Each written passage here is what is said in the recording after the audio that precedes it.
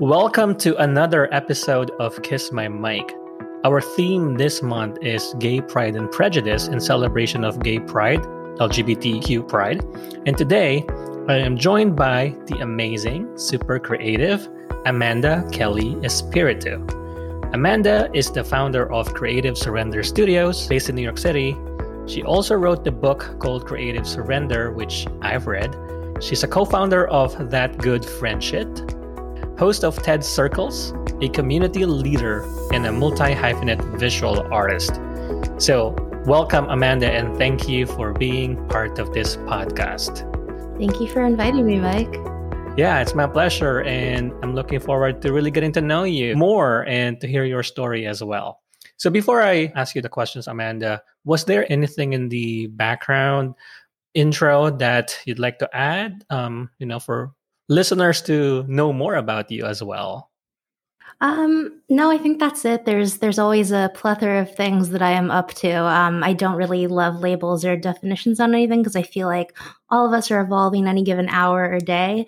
So there's a lot of different projects I'm a part of, whether it's consulting or helping grow different communities. And I like being able to go around and help out where I can on different things. But it's always very like mission centered for me in any of the things I do, because I definitely want to leave the communities I'm part of better for having found them. And I'm always like, if a person or a community is very much approaching with a, like, let's kick open doors for each other, and is always leading with the question of how can I support you, that's usually someone or a community that I really love being involved in. So I try to approach it with the same thing. Yeah, I feel like you have so many projects and, I'm the same way. I feel like, there's just so many ideas, more than time available, right? So constantly looking for the next thing. But I think that to me is a sign of a creative spirit, right? The creative mindset that you're constantly thinking of ways to express yourself and do good for the community. Maybe a way to start is really talk more about the Creative Surrender Studios. So I guess for some people who may not know it, who are listening, if you can share some background on how it came about, right? So how did you start the journey, founding the organization? I think I've read that it started as a web series, and now it's really a place where different creatives can come together and showcase kind of different artistic talents and endeavors. So yeah, if you can share a little bit of background on that, Amanda, that'd be great. Yeah, absolutely. So Creative Surrender kind of started as something that was a conversation between myself and a really good friend of mine named Shri. And we had been, I think, maybe at a brunch or something in New York, and she came up and talked to me about how she had been noodling on this idea about potentially shooting like a web series. And we got to talking because I had been planning to do the same thing, but we found that trying to tackle it individually was something we were both really kind of overwhelmed and scared by. And it felt like, how are we possibly supposed to get this done? And so because both of us have always been pretty excitable people and always wanting to get people involved, we were like, we should just like have an actual conversation about this. And so we were both in New York at the time, and we went to the meatpacking district, went to this furniture store, and sat on this couch for no joke 7 hours, just like brainstorming things back and forth. Like she had 2 different notebooks going. We were just like, what could this possibly be called? And we knew creativity wanted to be in the name title, and we were, throwing words back and forth. And I thought of the word like surrender. And I think to me, it has always been this thing of like, as much as I don't like labels or definitions, like how do you actually try to capture like what is creativity? And this started right from the sense of how difficult it can sometimes be to either focus in on one thing or to try to figure out how to do something on your own. And I think a lot of times creative pursuits, and for artists, it can feel really overwhelming that it's something that either you do by yourself and you get so hyper focused that you're not really able to like interact or connect with the outside world, or you feel like you're in a rut or you've hit a wall. You might have writer's block, and it's so hard to be like, did I lose it? Like, am I ever going to create anything again? And so we had just been talking a lot about how she was like, you seem to always be able to like pick yourself back up on stuff. And I was saying, I don't think it's really me. I think that I have kind of these habits in place and systems and people that help me kind of get back on track when I feel like, I'm going a little bit crazy and spiraling, because I think that the creative process is very much this like, we don't all hit the peaks and valleys at the same time. It's the spiral of a process. And so I was talking about how like I really, love gathering people together. And so I thought it would be cool if we invited people to go do things that would like push them out of their comfort zone. That, if you do something that was a little unusual, it could kickstart you into having all this energy for both your creative pursuits as well as professional. And we were talking further and we were like, it would be a little hypocritical of us to, be inviting people into this kind of adventure if we're not tackling our own fears ourselves. And so part of it was we had started off with this web series idea. But even before we had launched that, I had been telling her that for the past year. So I think this was in 2019. So in 2018, I had started really reserving Sundays for times where I was, doing all my passion projects. Because a lot of the time I would be like, I do all this stuff as a producer. And so I'd be creating all these things for other people. And I would be like, I'll get to this tomorrow. I'll paint this like next week. And I was like, okay, I'm going to put this on my calendar. I'm not going to move it. Like I'm going to treat this as, as much as I would respect a meeting I have with anybody else. And so we started being like, I'm just going to invite people to do this. Like I'm doing this every Sunday anyways. I'll like hang out with friends. It'll be friends of friends. So we started doing these things. If you or the listeners are familiar with Pomodoro sprints, normally it's for co-working, and you do these really quick 45-minute to 60-minute sessions of like really fast work, and you take breaks in between, you connect with people. So we reformatted that into something for you like come to these, anyone is welcome, but you're not allowed to do work. Like it has to be personal stuff for you. It has to be passion projects. So I think having that container to go be spontaneous within and taking away people's sense of like, I have to keep track of the time, like all you had to do was show up, was really freeing for people. And we started testing these formats of like, I was like, I always do dance breaks to help me like reset. Like sometimes I feel like I can't go take a walk or I forget to eat. So like we're also going to have this so we nourish ourselves and get to know other people. And so that turned into this really wonderful community of things that we were doing weekly. And then I think after the first couple, I was heading out to Tokyo to meet up with some friends and then in Singapore for a project. And before I headed out there, my friend was like, we brought up this conversation again about like, we're going to be leading people on this thing for the web series. Like, what are we going to do? Individually, like, what are you going to do? Because she was like, I probably don't have time. And I was like, oh no, I have to go do this by myself. But she kind of challenged me and was like, I kind of have an idea of like what you should do, but I wonder if you can come up with the same thing. And what it ended up being was I have always been way more comfortable, like I'm sure some people are, behind the camera. And she was like, you should really step out from behind the camera, and you are an incredible dancer. At least I think so. And I know you're always a little bit shocked when people tell you that, but you should go like step out from behind the camera and dance. And I was half jokingly like, well, if I'm going to do something crazy like that, like I'm going to go all in. Like I'm bringing a red panda onesie with me to Singapore. And I put it in my suitcase. It took up like a quarter of it and wasn't really sure even up until the morning. I was like, I'm going to do it. I've said I'm going to do it. That I was like, am I really going to wear this red panda like onesie in public and go? I really think that I can tackle this and do this. I'm freaking out. This is really scary. I have a ton of adrenaline right now.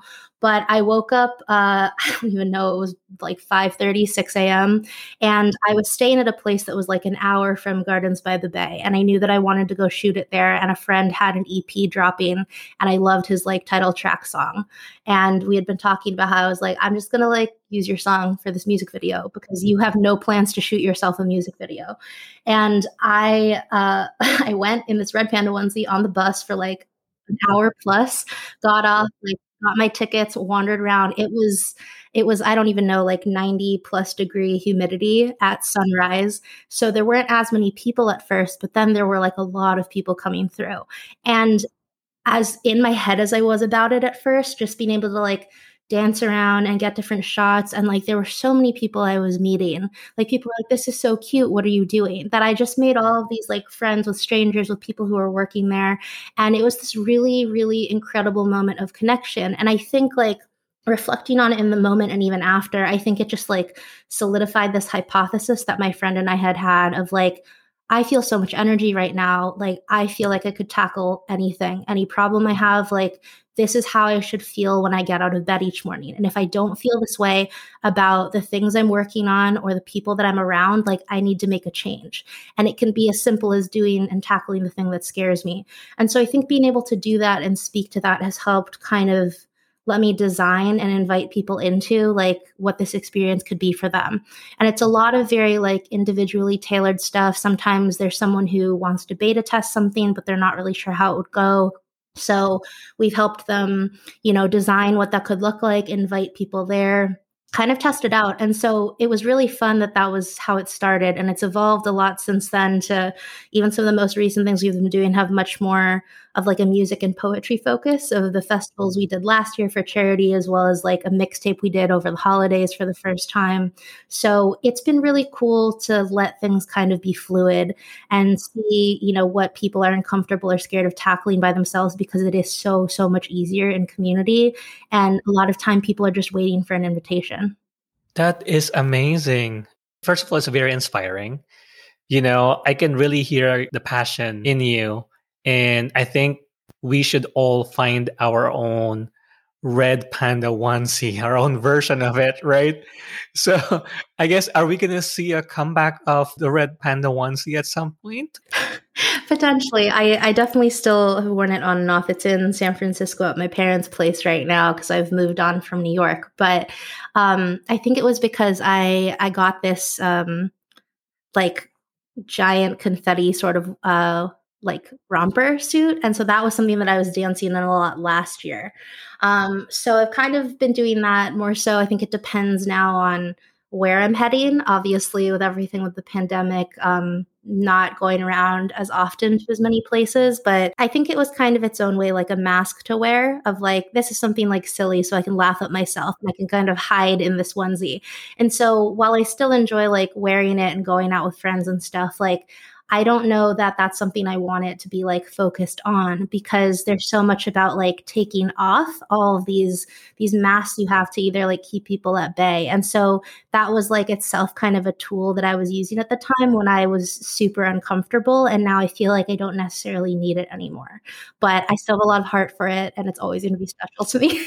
That's beautiful. I mean, it's very introspective in terms of your journey, how you've used that really to deal with kind of what you were going through then and where you are right now. So I think it's a beautiful statement. I do want to ask you about I guess piggybacking off your comment about fear. I think that's a powerful message, right? In terms of really freeing yourself, trying to find ways so that we're not afraid. So I guess in your experience, and you work with a lot of people, with creative surrenders, with different creatives. So maybe talk about your own experience and maybe about things you've seen with others as well. Why do you think people are afraid of kind of doing something like outside of whatever the conventional wisdom is, whatever outside of their comfort level, to really be free and, be creative? Yeah. Why do you think that's the case, for you or others before? I think that part of it's a very multi-layered thing for certain people. I'd say that the majority of the time, some of the reasons that people find themselves holding back, and like myself included, because some days I'm like, this is nothing, and other days I'm like, this is all I can think about, is that sometimes you feel like, is it too late? Am I the right person to do this? Like someone else has already done this. And the way that I kind of think about it now, and I talk about it with friends and people that I'm interacting with for these kind of experiences, is like, yeah, there could be similarities to a lot of stuff. I think like Western culture has made things very competitive, and it's very much the scarcity mindset that I don't subscribe to. I think that it's so cool to see that there are multiple people being able to do things that are similar to each other, that are maybe inspired by each other, that there's this sense of the way that you are approaching something, doing something, creating something, and launching it into the world, you're going to be doing it in only a way that you can do it. Like someone else could try to replicate what you're doing, but the intention would not be the same. The way it comes across when you're passionate and curious and excited about it would not be the same. And so I think that's typically the first thing. The other thing is that there's a lot of fear of judgment and of failure. And that's not really what it is too. I think a lot of the time it is fear of like, what if this succeeds, right? Like we spend so much time planning for failure or thinking that, someone else is so far ahead of where we are in this journey that we don't even take a step to start, not recognizing that a lot of the time, and this is why I'm a big fan of having like structure in place to take away some of the like brain energy you use to try to plan things out of like, I've automatically scheduled that every week this is dedicated to painting or poetry or whatever it might be, that it really does come in baby steps. And a lot of the time I think people are like, they want to try something once and they expect to succeed, but they don't know how it'll work, or they expect that they'll fail. And it really is doing things little by little, like day by day, week by week, even if it's just setting aside like 30 minutes for the day to dedicate to it. Because progress happens so fast when you're looking back in retrospect. And, sometimes I tell people, I'm like, a month from now, if you've been doing these baby steps, you would kill to be like where you are right now. Like think about where you were 3 months ago, a year ago. Like so much can happen within a year. And so just kind of breaking it down into these like little goals of where you want to be, and not like letting yourself get overwhelmed by what the big overarching dream is, because you're going to reach that dream if you just like keep shuffling towards it. Even you get there even faster when you're doing it like with other people who are just as excited and passionate about you. And then you have this sense of, oh my gosh, I could dream even bigger. And I talk about with people a lot about how, the dreams that are really worthwhile are the ones that like you can't possibly do on your own. And I think those are the ones that are the things that really transform the communities we're part of, our own families, our friend groups, that kind of ripple outwards. And at least for me, when I think about like the impact I want to have on the world, like even if I'm just impacting like one other person by the end of my life, amazing. But I know I've already impacted so many more than that, which is a really wonderful thing to be reflecting on. But yeah, I think there's this sense of a lot of different like fears around it, of really just getting started, and like that friction of starting and like to keep going again is a lot easier when you do it with other people. No, that's beautiful. It's about changing our mindset so that we can overcome the fears and still get to where we want it to be, but without overwhelming ourselves. So thank you for your thoughts and insights on that. So you founded Creative Surrender in 2019. So how has things changed since the pandemic in terms of activities as well? Were there kind of virtual things that people are able to do nowadays? Yeah, we're not doing these right now, but those passion sprints I mentioned earlier, we did. I lost track of how many we were doing it basically every week virtually, which was super fun because I got to introduce people from all over this like global community I've picked up over the years to each other. So we were doing that last year. I've kind of put a pause on that for now because I have a couple major clients right now that I just simply don't have the bandwidth for. But we did that. I had been planning on doing an in-person festival in Brazil last year to benefit the community that kind of taken us in Florianopolis. But, with everything going on, I was like, this is not a responsible decision to push through. Like Brazil definitely hasn't canceled Carnival. Like COVID's definitely going to hit Latin America eventually. So I was kind of like, sad about, I'm going to have to put this off until next year. But when I got evacuated from Brazil back to the US by the company I was with at the time, there was this crazy sense of freedom and maybe delirium from being sleep deprived on like flights that lasted for over like 24 hours to get back to the US. But I just had this sense of being free, of I'm no longer tied to a location for this festival. And I think that I could still pull it off virtually. I don't really know how to do this. I've never live streamed anything for a 24-hour period before, but I messaged some artists that I knew. And as I typically tend to invite people, it's kind of, hey, like you really inspire me. And I have this crazy idea. Like, would you want to be part of it? Like, here's some of the details. And there were very few people who said no. And so in the end, for that festival, we did like 2 of them last year. We're gearing up for a couple more later this year. We've been able to like raise awareness and funds for 11 different charities. We've had artists perform from, I don't even know, 13, 14 different countries, which has been so cool to see, because now these artists and, the fans that they have along for the journey, everyone's at very different stages, but they're so inspired by each other. And it's really wonderful to see people come together for live music, even if it's in a very different setting. So yeah, there's a lot of that going on. There's more mixtapes that are going to be recorded later this year. I think I've been focusing more on like how to extend the festivals beyond just doing them a couple times a year, and how to actually give back to the artists. So, for the second one, we started doing a fund that's directly to the artists. So things are split between them, as well as proceeds from the mixtapes. And then, I mean, as you know, like for Clubhouse in particular, I help out a lot with like the Sing Me to Sleep family. So we, from February until earlier, I think it was till the end of April, we did a show every single night for like 3 hours.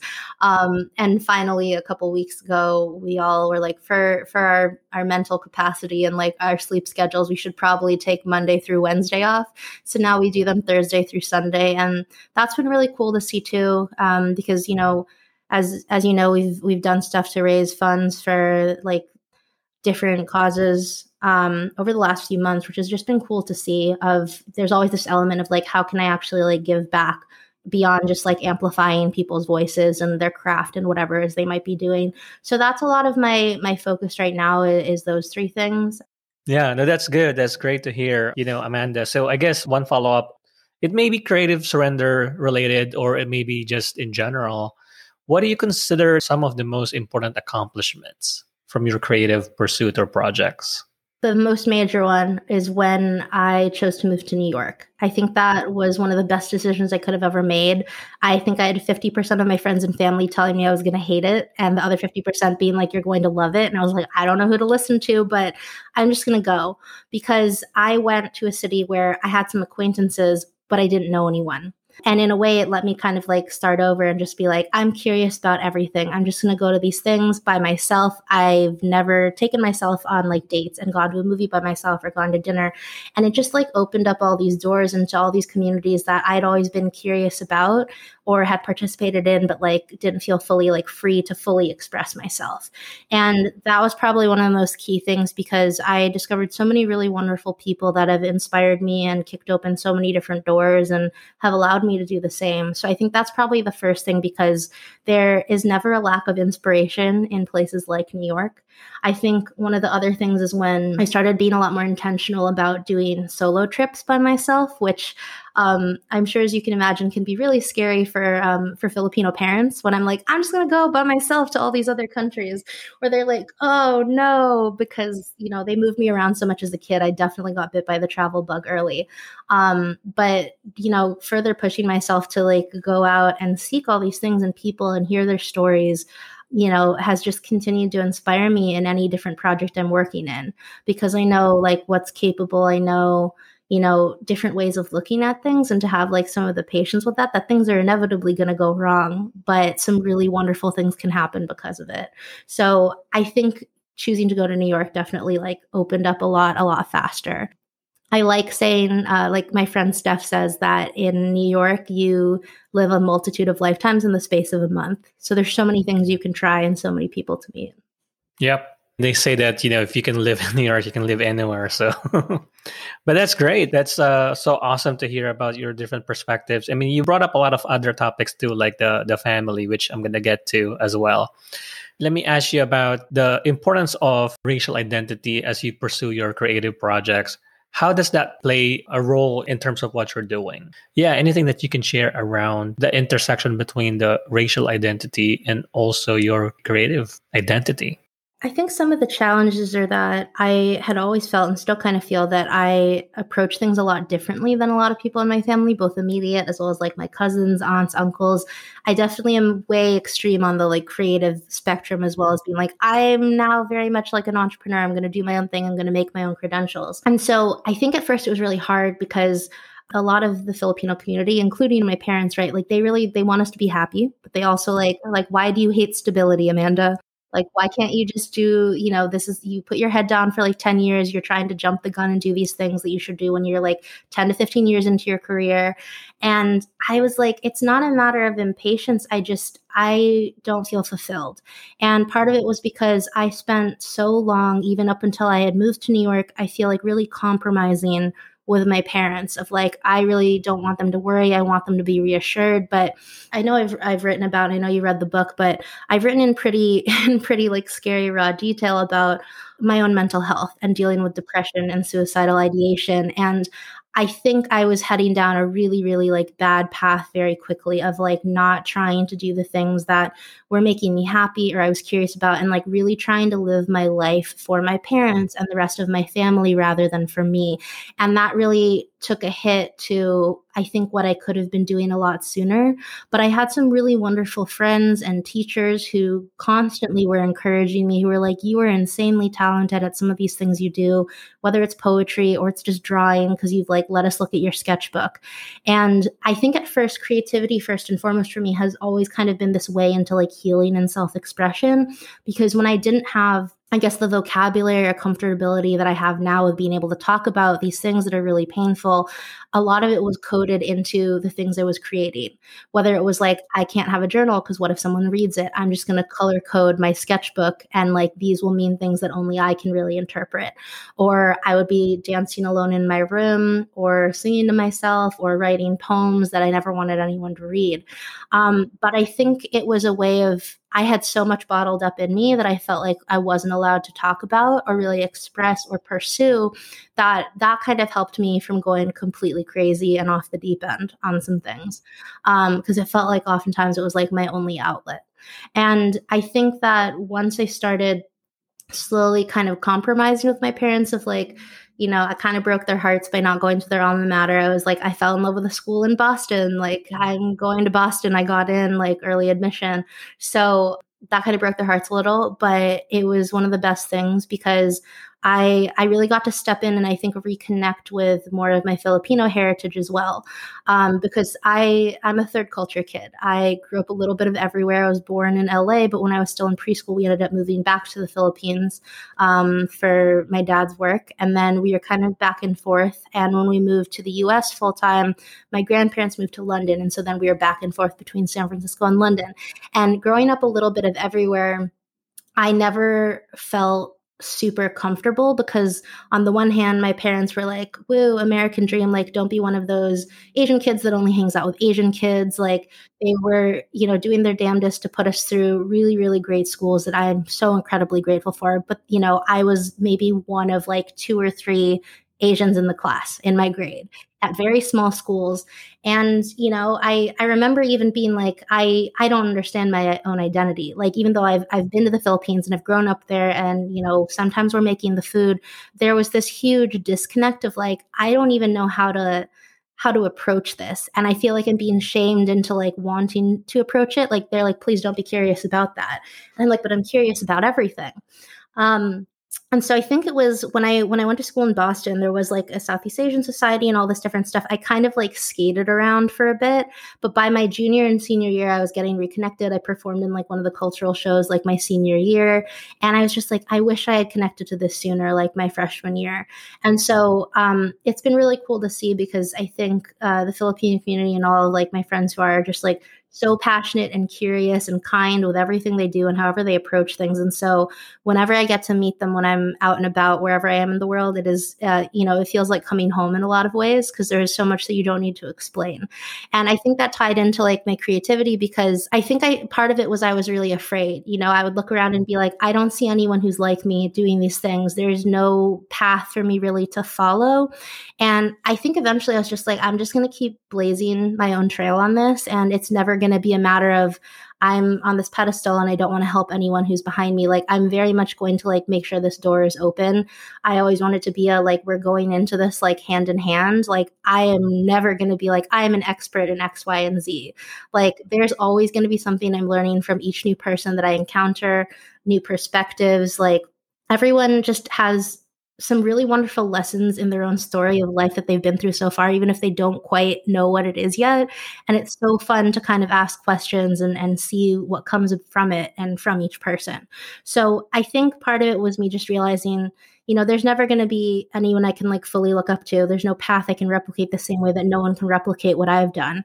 And so being able to really embrace that once I kind of got to this point where I was like, okay, I've compromised. I like only applied to business schools to ease my parents' like setting that I was going to the East Coast. I am going to work in a corporate job in advertising to be this bridge between business and creativity that I'm like trying to straddle until it got to the point where, I fell in love with production and community building. And that was what I was so excited about each day. And my passion and heart and curiosity for this like wonderful thing I had with advertising kind of just disappeared.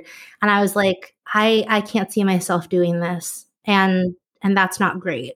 And I'm falling back into kind of a spiral, and that's not great either. So like, what's the change I need to make? What's the choice that I have right now? Because even not making a new choice is in itself a choice. And I took a leap of faith. I had an opportunity I couldn't say no to. I knew I was going to be kicking myself the rest of my life if I said no to launching a project with one of my nearest and dearest friends in Dubai. And I went. And I was like, I'm going to be there for like a week to 2 weeks, and I don't know what I'm doing when I get back, but I'm going to go.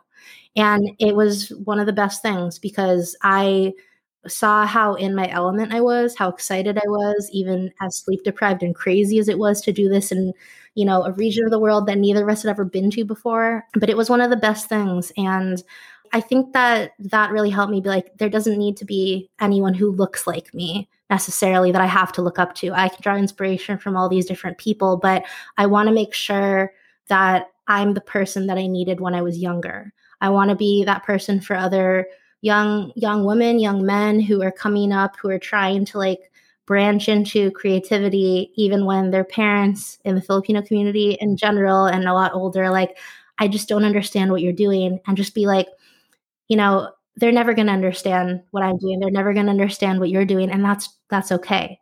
A lot of times they just want us to be happy and they want to know that we have like a plan, but a lot of time they really care about like the happiness. And so if you can kind of prove that it's something you are really passionate and curious about and you're going to go all out after, you just kind of have to prove it to them. But most of all, you need to be doing it for yourself. Exactly. That's beautiful. And you describe your journey, all the different things that you had to do to have a checkbox in terms of kind of what they're looking for. But the most important thing is that your message really, that you're doing it for yourself. I do want to expand a bit on the Filipino identity theme and topic. So on the flip side as well, if you can identify, I guess, what traits about the Filipino identity resonate the most with you? Sure. I think it's the community aspect that has always been it for me. I've been reflecting on a lot, even while I was writing the book over the last like 2 years, was, I come from a big family. And family is so important, but I think it also is, family is so much more than blood sometimes. And it's also this sense, right, of like when we're at family Christmas, even, there could be like a couple hundred people there. And I have no idea who everybody is half the time, but you're amongst family. And people don't necessarily have to look like you. We come in all different shades. We come from all over the place. Like whether we're mixed or we've grown up in different countries, and we all get to come together, and there's this sort of harmony that can happen when people are together, and this like excitement and joy of gathering like over food. And I think so much of that has spilled over into my approach of how I kind of build communities and get together with friends and kind of continue to build that like family mentality that like people are always welcome here. And I think that's probably something I admire the most is there's never this sense of exclusivity, where people are always really welcome, no matter their skin color or their religion or where they've been. And so I think that openness is something that I've really taken to heart, that I very much see as having, absorbed from my family. So I'm going to go back to another topic that you brought up earlier about mental health. So I guess my question is, how important is it to be able to talk about taking care of your own mental health? It's actually a two-part question, but the second part is, why do you think, people or even Filipino community that we're not really looking into it seriously? I love this question. I think it is so important for us to talk about mental health, both within the Filipino community and outside of it. There's so much, especially with what is kind of been referred to as the loneliness epidemic, especially amongst like my generation, as hyper connected as we are with social media. It is so lonely sometimes. People only have maybe a close handful of friends, I think the majority of the time. And they're ones that are their oldest friends they've had maybe since childhood. I think that it's really important. I found that as scary as it can be to like bare my heart and soul that vulnerably, it has been way more impactful because I kind of really embraced leading with boldness and with vulnerability. Because I found it really does allow other people to do the same, to open up in ways they might not have, or, get perspective on things that I thought maybe I was the only one to have ever been through that. And I think it speaks to a lot of like strength that people have of like what we can each go through individually. And we may not know the nuances of everybody's story, but there are always parts that resonate. I think within the Filipino community in particular, it is sometimes a little difficult because, at least in my family and for my friends who are in the Filipino community I've talked with, a lot of the times there is no importance given when you try to bring up emotions and feelings. And I think it comes down to maybe this difference in how we've grown up across the generations and in very different eras. And especially because so many of us, like for me speaking as like a Filipino American who's grown up kind of all over the place, a lot of the older generation are immigrants. Like the Filipinos, like as for our part in the Asian diaspora, is like we're definitely not a monolith, but we've gone to all these different places, and we haven't grouped up the same way that you may have seen. Like there will be like a Chinatown or a Koreatown in major cities around the world. There's not necessarily this sense of carrying through of grouping back together once we've left, and I think because everyone has gone out all out to pursue like that, like I'm doing all of this for my family mentality. I am working myself to the bone to send money back to family I still have in the Philippines, to, maybe leave all of that behind and start over. And I'm only looking out for my family. Like I want to succeed. I want like the American dream. I think that's really hard because when you're pursuing stuff like that, a lot of the end goal has to do with like very physical things. Like, and I think when, I very much feel from my parents in the older generation, because when you work that hard to provide for your family and maybe your kids or your grandkids are, it's not that they're not appreciative or grateful, but I think it's really hard when it's like, how could you be complaining about like feeling sad when like I've been told, right, like you have a roof over your head, you have food in your stomach, you have all these things that like I was not always guaranteed as a kid. I think it can feel like very disrespectful and a slap in the face. And I can totally get that. But I think that the way that even right, their parents or they want to and have learned how to express like love and to like tamper down emotions is not how like my generation has grown up and like the generations to follow. And I think being able to have conversations is so, so important, because I find in the Filipino community, right, there's a lot of like, let's talk about this person behind their back instead of talking to them directly. Let's like not talk about this at all and maybe have miscommunication and reading between the lines and the nuances of what someone's not saying. And that's not a healthy relationship. That's not any way to sort of grow together, to actually connect. And I think so much of that is like tackling kind of like what this is, because even right, like I always have a lot of questions for people. And even with like my grandparents or my parents or my aunts and uncles, when I'm asking questions, it's like, oh, like you don't have to worry about that. And I'm like, no, but like it's not that I want to worry. I want to know you. And there's this sense of like, well, we've already overcome it. Like, let's not talk about it. Or like, we're taking care of it. You don't have to worry.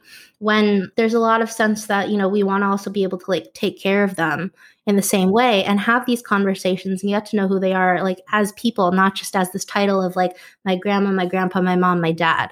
And so I think even tackling that even like tell me your story question is so hard, because so much of that is tied in with all of this, maybe trauma or like things they've been through that they don't want to revisit.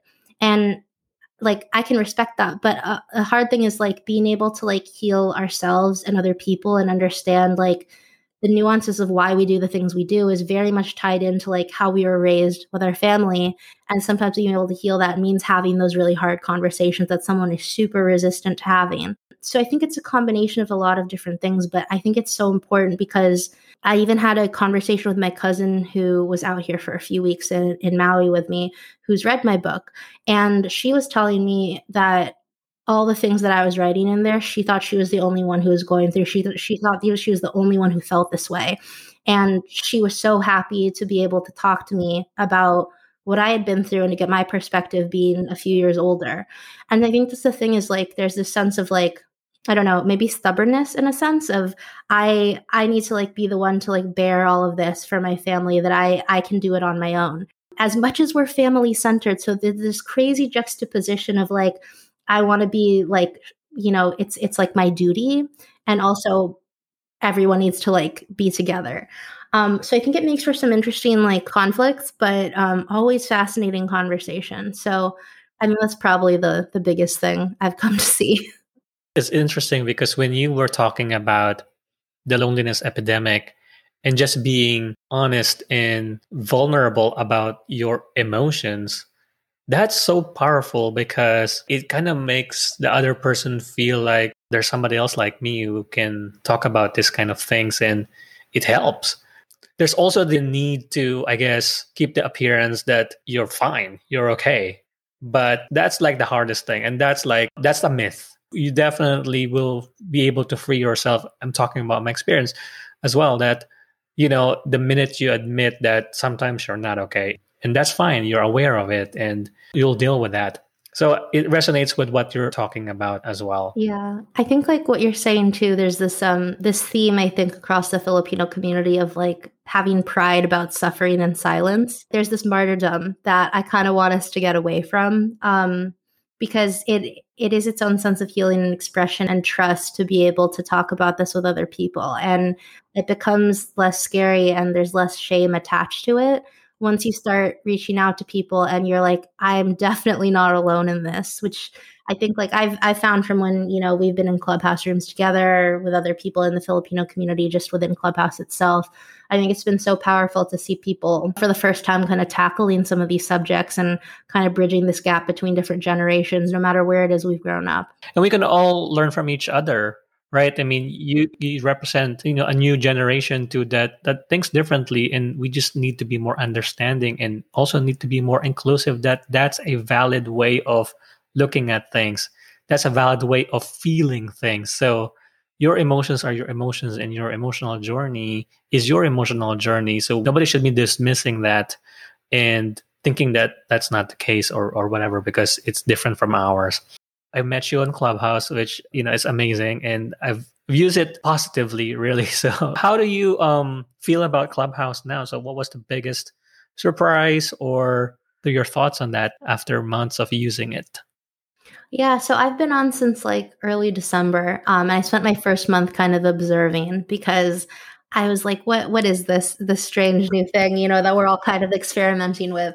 And I'm glad that I took that first month to just observe because, as with any social media, but particularly with Clubhouse, I think that it's very much a translation of like people in the real world and like, the plethora of personalities you can find that are there in Clubhouse. And so there was a lot of, people who are interested in the same things as me, but there was a lot of a sense of, is this person chasing for clout? I feel like I'm being shoved in their marketing funnel to like sign up for XYZ course or download this thing. And that's not what I'm here for. I'm not here to push things in a professional setting to like take on new clients. Like I know that I'm here for the connection. I like miss being able to see people.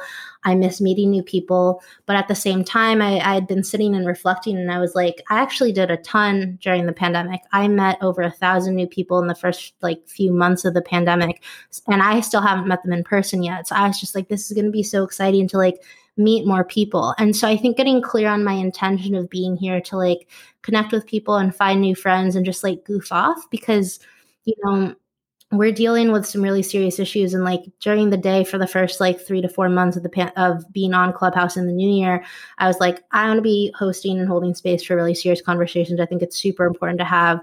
But you end up having to balance things out because you can't do that back to back to back. Like you will burn out. It's too much emotional labor for any one person to carry. There are so many people tackling things at the same time.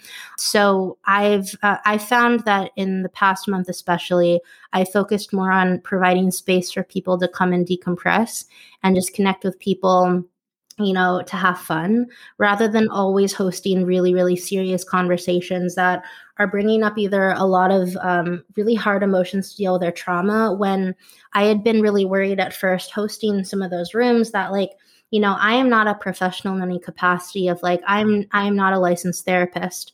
I don't want to either, make someone's situation worse or put them on the wrong path or say the wrong thing.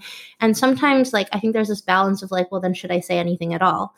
But I'm a huge fan of it because I think it's allowed a lot of people to really come out of their shell. At least what I've been seeing in the rooms I've hosted, like, for Sing Me to Sleep or any of the other like artist rooms that I'm in, because we've had people coming through again at any stage of their journey, of people who are professional singers who, are signed with record labels, to people who are like, I've only ever sung in the shower up until tonight, and I don't know how this is going to go. And they're so nervous. And they come back and over again with some regularity. And whether it's a month or 3 months later, they are now like some of the most incredible people who are so confident in what they're doing in Clubhouse, who are about to be putting out EPs or singles.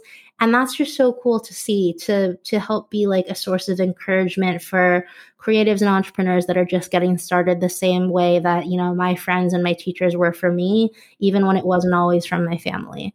So I think that's been one of the coolest things, is just looking back over the last few months and seeing like how far all of us have come.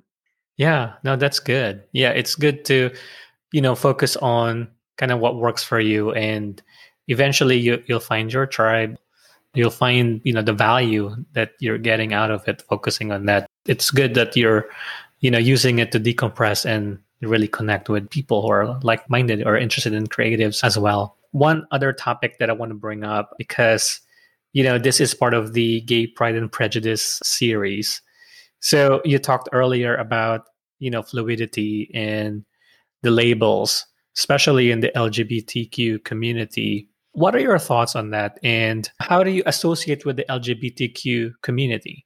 Sure. Yeah. For me, as I said, like things are pretty fluid. I very much identify as part of the LGBTQ plus community, or the alphabet mafia, as I know a lot of us are calling it now.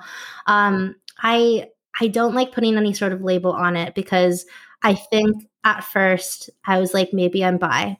And then I was like, but I don't really care about gender. It's not just like two things that are exclusive. So maybe it's pan. But I think at any given time, for me, it comes down to like, I always approach things with friendship first. And I think I really like, care about my friends so much, that a lot of it has come down to just, I don't have a huge label on it, which is why I usually just say that I'm fluid. Like, even like with pronouns, I've been going back and forth about like she, her, and they. And I'm like, I could use all of them. Like, I'm not particularly tied to any single one. And I feel like so much of it is kind of its own sort of construct. I'm very like proud to have explored and be as fluid as I am, to like know this really wide, range of people. And it's been so fun because, like, I mean, even when I didn't even really know myself that, I was queer or part of it, I've always been like a huge ally of the community. And so even being part of like the clubs who were allies associated with it, like the schools I've been to that were majority like very Catholic private schools, I was like, this is just like a cause I really care about, And looking back, I'm like, of course I did, like, because I'm part of it. I just didn't fully let myself acknowledge that yet. And I think it's been fun because in a way, it's something that you always kind of know, but I think I was trying so hard to like not look at it myself that it was hard at first. But yeah, it's one of my favorite communities. Again, I think it's like one of the most welcoming. People are so about consent and communication, and just like building this really wonderful thing of just like freely express yourself however it is you want to express yourself in dance and creativity and experimenting and trying new things. And I think that's something that is so near and dear to my heart, of like, I'm just like, I'm so curious, and I'll pretty much try anything at least once. No, that's a really interesting perspective, Amanda. So I guess it's important to be aware also in terms of how people want to identify themselves, right? So in your case, you really respect the fluidity, that's part of who you are.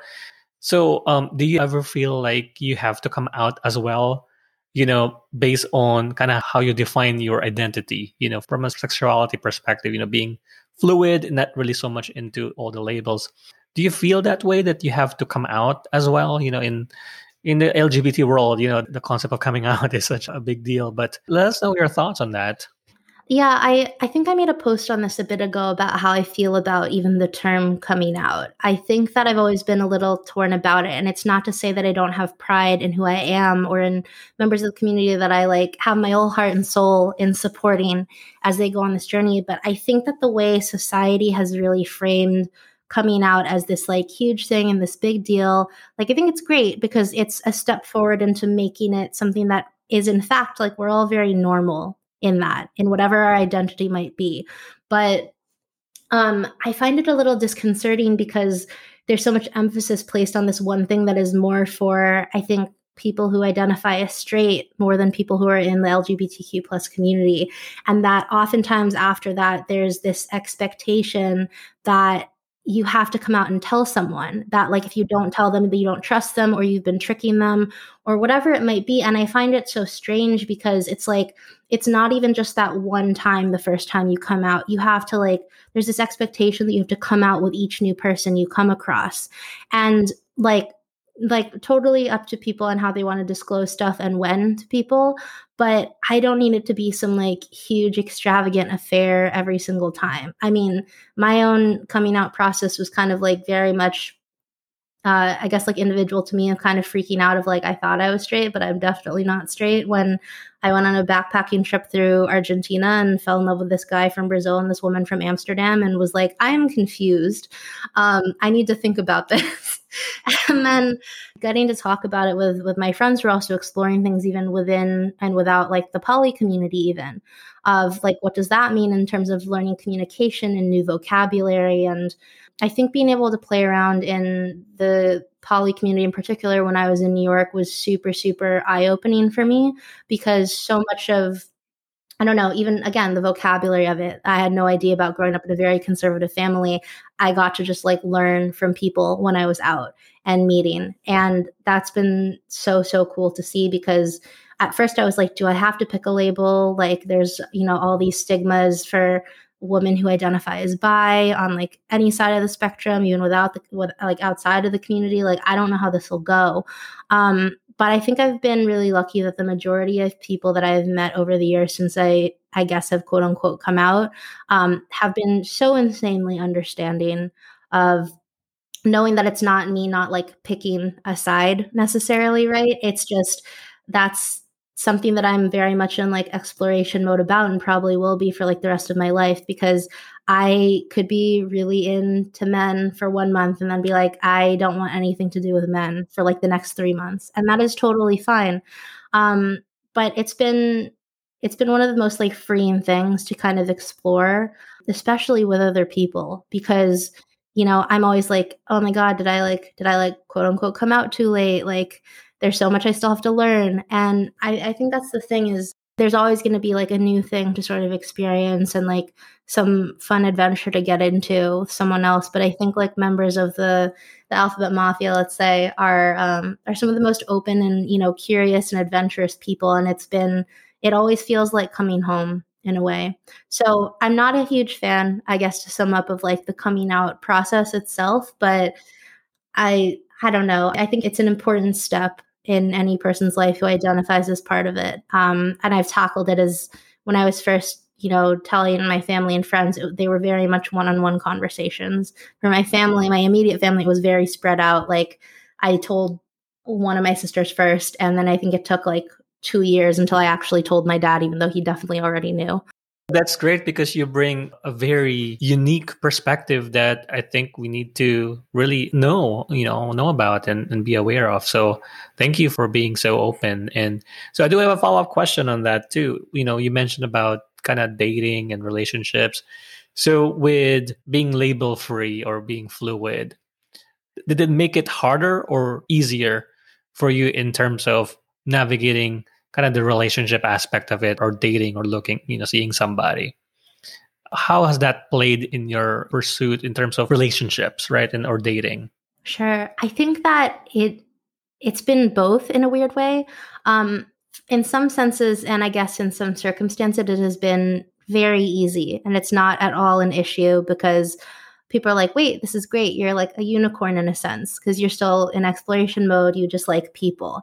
And I'm like, yeah. So like, you know, I've definitely like been in quasi relationships with people like in the poly community, even though like I wouldn't identify as poly myself. I'm definitely more like monogamous in a sense, but they also, I think it comes down to that I learned from both the LGBTQ community as well as the poly community, like how to actually communicate with a partner. Um, And I think this stems back to, like I said, I feel like there's so much that like we don't talk about in the Filipino community or even in our own families, especially with mental health. And like people are so open. And if I find myself retreating, I've been with partners who are like, wait, hold on, like let's sit down and talk about this. Do we need to pause? Should we revisit this conversation in like an hour so you can gather your thoughts? Like whatever it might be. Because sometimes I'm like, no, I want to talk right now. And other times I'm like, why am I actually really upset? Like, do I need to go deal with this on my own first? But I think because like something I apply to all of my like partnerships I've been in since 2016 has been, at least over the last 2 years in particular, I've really adapted this sense of like, let's have check-ins, right? So like each week at whatever time and date we decide, we are dedicating this to each other to like check in. Is there stuff that like I could have done better or done less of? Is there like, do we still want to be in this relationship? And we have this conversation. So, you don't have really like small things add up into some massive blow up. And then there's like no harm taken if like at the end of whatever, like a month, 3 months, like a year, if it's like, I'm not interested in pursuing this partnership anymore, like it's okay. Because you kind of had this build up to it. You've had this open communication. There's not this sense of guilt if I have to stay in this or I'm going to completely destroy someone if I leave. Well, I haven't been in like super serious relationships for like, I'd say more than like 6-7 months in the past couple of years. I think everyone has been really understanding that like they love my energy and who I am as a person. I think that a lot of them have helped me become so much more confident into who I am today and like helped me really understand like what am I looking for in a partnership? Like, what are these new boundaries I have, or do I even have them in this? Like, what am I actually interested in or curious about, or what do I like really enjoy? Am I just saying yes to this because a partner is really interested in it? Or is it something that like, I actually want, to incorporate into like my lifestyle? And I don't know. I think it's been really cool because I think the majority of people are very much like, yeah, like absolutely. Like you are allowed to change your mind. You could not like this at first or be scared of trying it and then you love it. Or like, you know what, it's not for you and that's okay. Like, I don't think there's as much like judgment around it. And so I think, again, I feel like so much of my life has been like a blessing in a lot of ways. I've found some like really good people I've come across over the years, both in the States and outside it, where, people just wholly accept who I am in that moment. And those are the people that I definitely like, continue to keep in contact with. Was there a part of it that you found challenging or difficult pursuing it the way that you do? I'm thinking of there could be others out there who are going through it the same way as you are or as you did. So that's why I wanted to kind of ask about, was there an aspect of it that's challenging or difficult? And what advice would you give them, the others who are probably going through something like that as well? Sure. I think that's a great question. I think that on my end, what it was challenging, I've often come across, right? Sometimes people are like, I really just want to be in a serious, committed, like long-term relationship.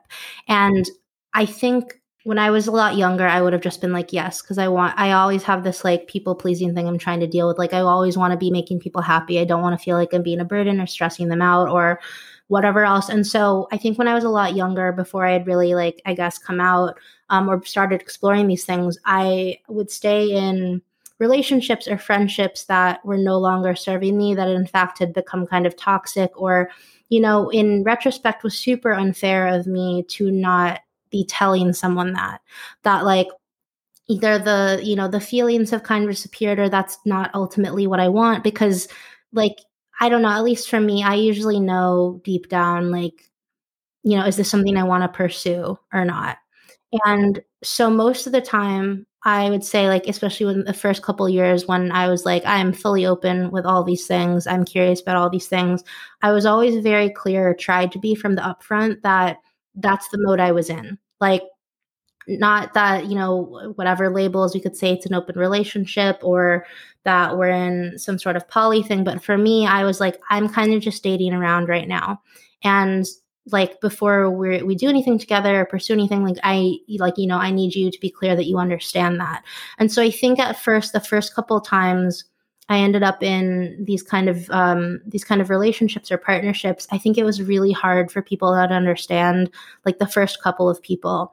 And then it was also really hard for me because I hadn't really learned this different vocabulary or like different ways to communicate and different communication styles yet, that I feel like I'm a bit more, I guess, like equipped to be able to understand and try to navigate now. Whereas at first I was like, I feel completely blind in this. And I think that's the thing is like, I've learned to not really like, um, to hold things back, which I think I used to do a lot in the beginning where I was like, I don't want to hurt this other person.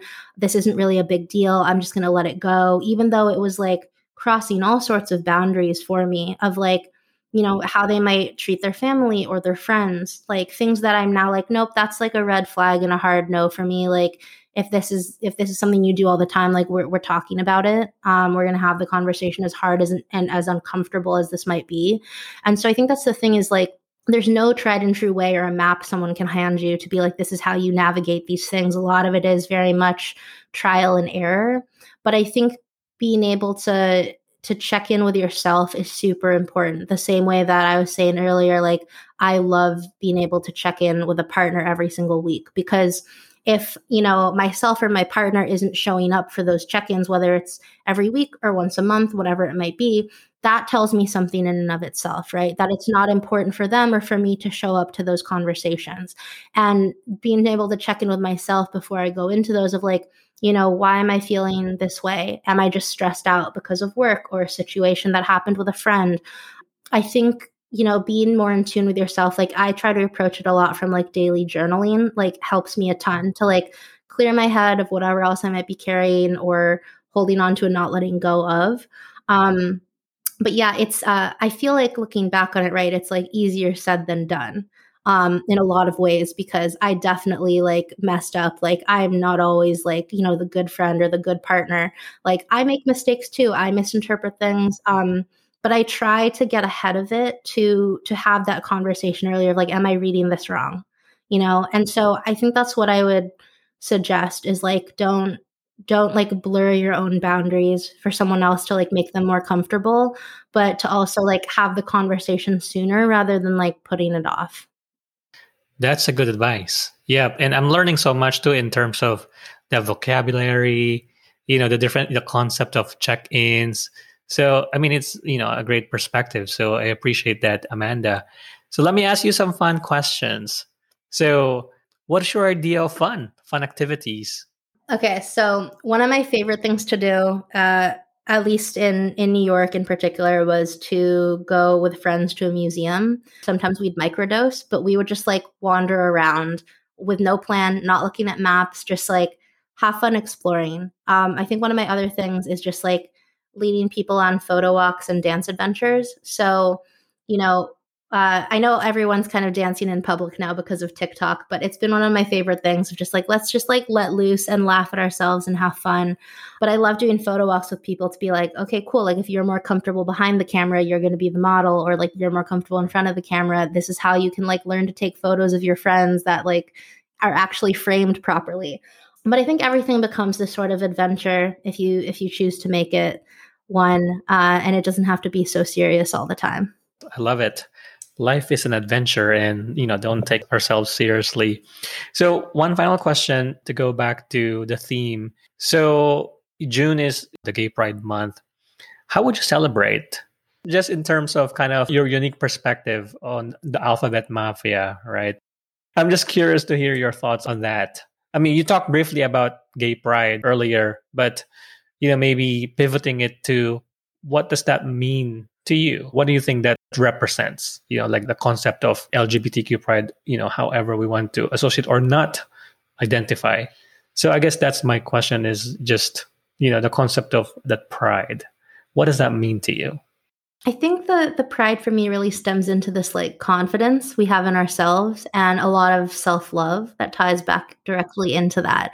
I think there's this sense of when you were very proud, and I guess like for gay pride, there's this sense of stepping into your own power, and being like, I am worthy and I am enough exactly as I am, even though that's going to be fluid and change as I learn more and experience more and meet more people.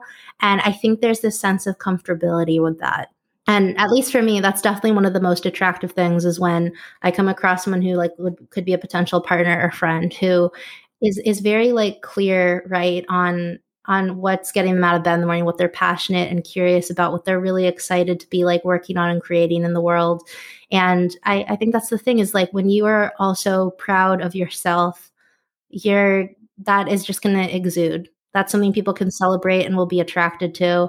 And yeah, I think it's a matter of self-love and confidence that pride can stem from. That's beautiful, because it doesn't matter, how you identify within the spectrum, or even if you don't at all, fundamentally it's the confidence and the self-love that you talked about. So I think it's an amazing way to end our conversation with that message of finding that self-love, finding that confidence. Is not always easy, right? So I think, we definitely learned a lot from talking to you, Amanda, and I'm sure that a lot of people who are listening will be able to learn as well. So I do appreciate you for being who you are, for all the creative, pursuits and projects, for being so open, for saying yes to this collaboration and being part of this podcast. Thank you, for the listeners as well.